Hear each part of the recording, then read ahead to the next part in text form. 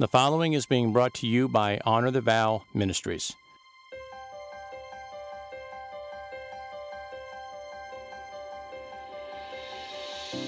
Welcome to Rapid Fire, where we strive to help your marriage not only survive, but to thrive and be passionate. To achieve that objective, we go straight to the issues. No sugarcoating, no protecting egos, just toe to toe.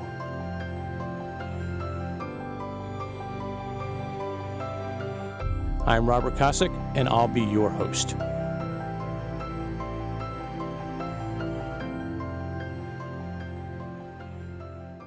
Welcome to episode 99. May I take your bags? High-end hotels offer perks to their guests that you won't typically find at other hotels. One of those is a bellhop. Bellhops are employees whose job it is to help make your stay as relaxing as possible, and they start by offering to take your bags to your room for you. Checking your bags with a bellhop allows you to start relaxing right from the minute you arrive at the hotel. I've always thought it would be kind of cool if there was a bellhop at my house every time I came home. They could take my coat and briefcase so that I could start enjoying my family from the second I stepped into the house. Well, as fun as that would be, a full-time bellhop would be a little bit more expensive than the benefit they would provide. So since I'm not going to hire a bellhop, how about the next best thing? An imaginary one.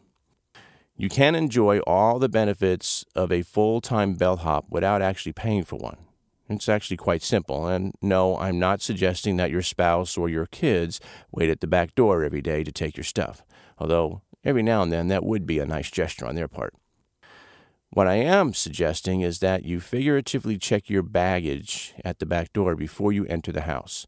This can be done by sitting in your car for a few minutes after you pull up into the driveway, or taking a few deep breaths before you walk into the back door of your home. How you do this isn't as important as what you do.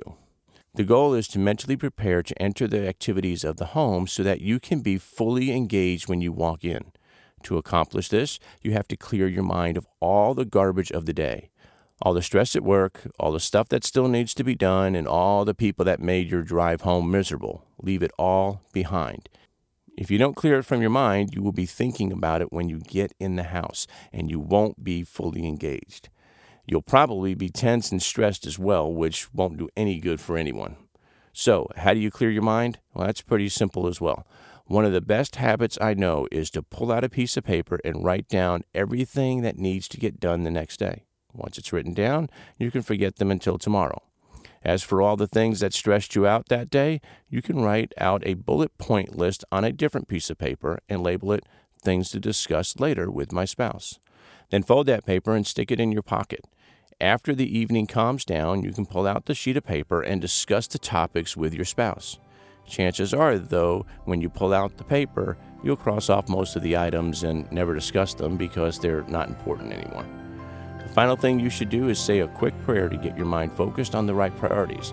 Then take a few deep breaths and enter the house. It may sound a bit corny, but if you practice these simple steps each day, your evenings will be much calmer and enjoyable. And more enjoyable evenings will lead to a healthier marriage, which in turn will help make tomorrow a bit easier to get through so that you come home with less stress to clear out of your mind. This exercise won't make your life perfect and completely stress-free. It will, however, help you compartmentalize and manage the stress you do have so that your stress doesn't create additional stress in your home. Have a great day, and I'll talk to you next week.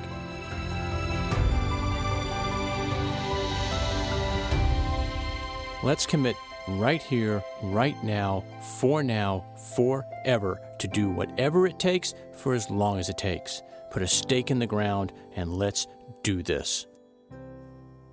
Rapid Fire is a ministry of Honor the Vow.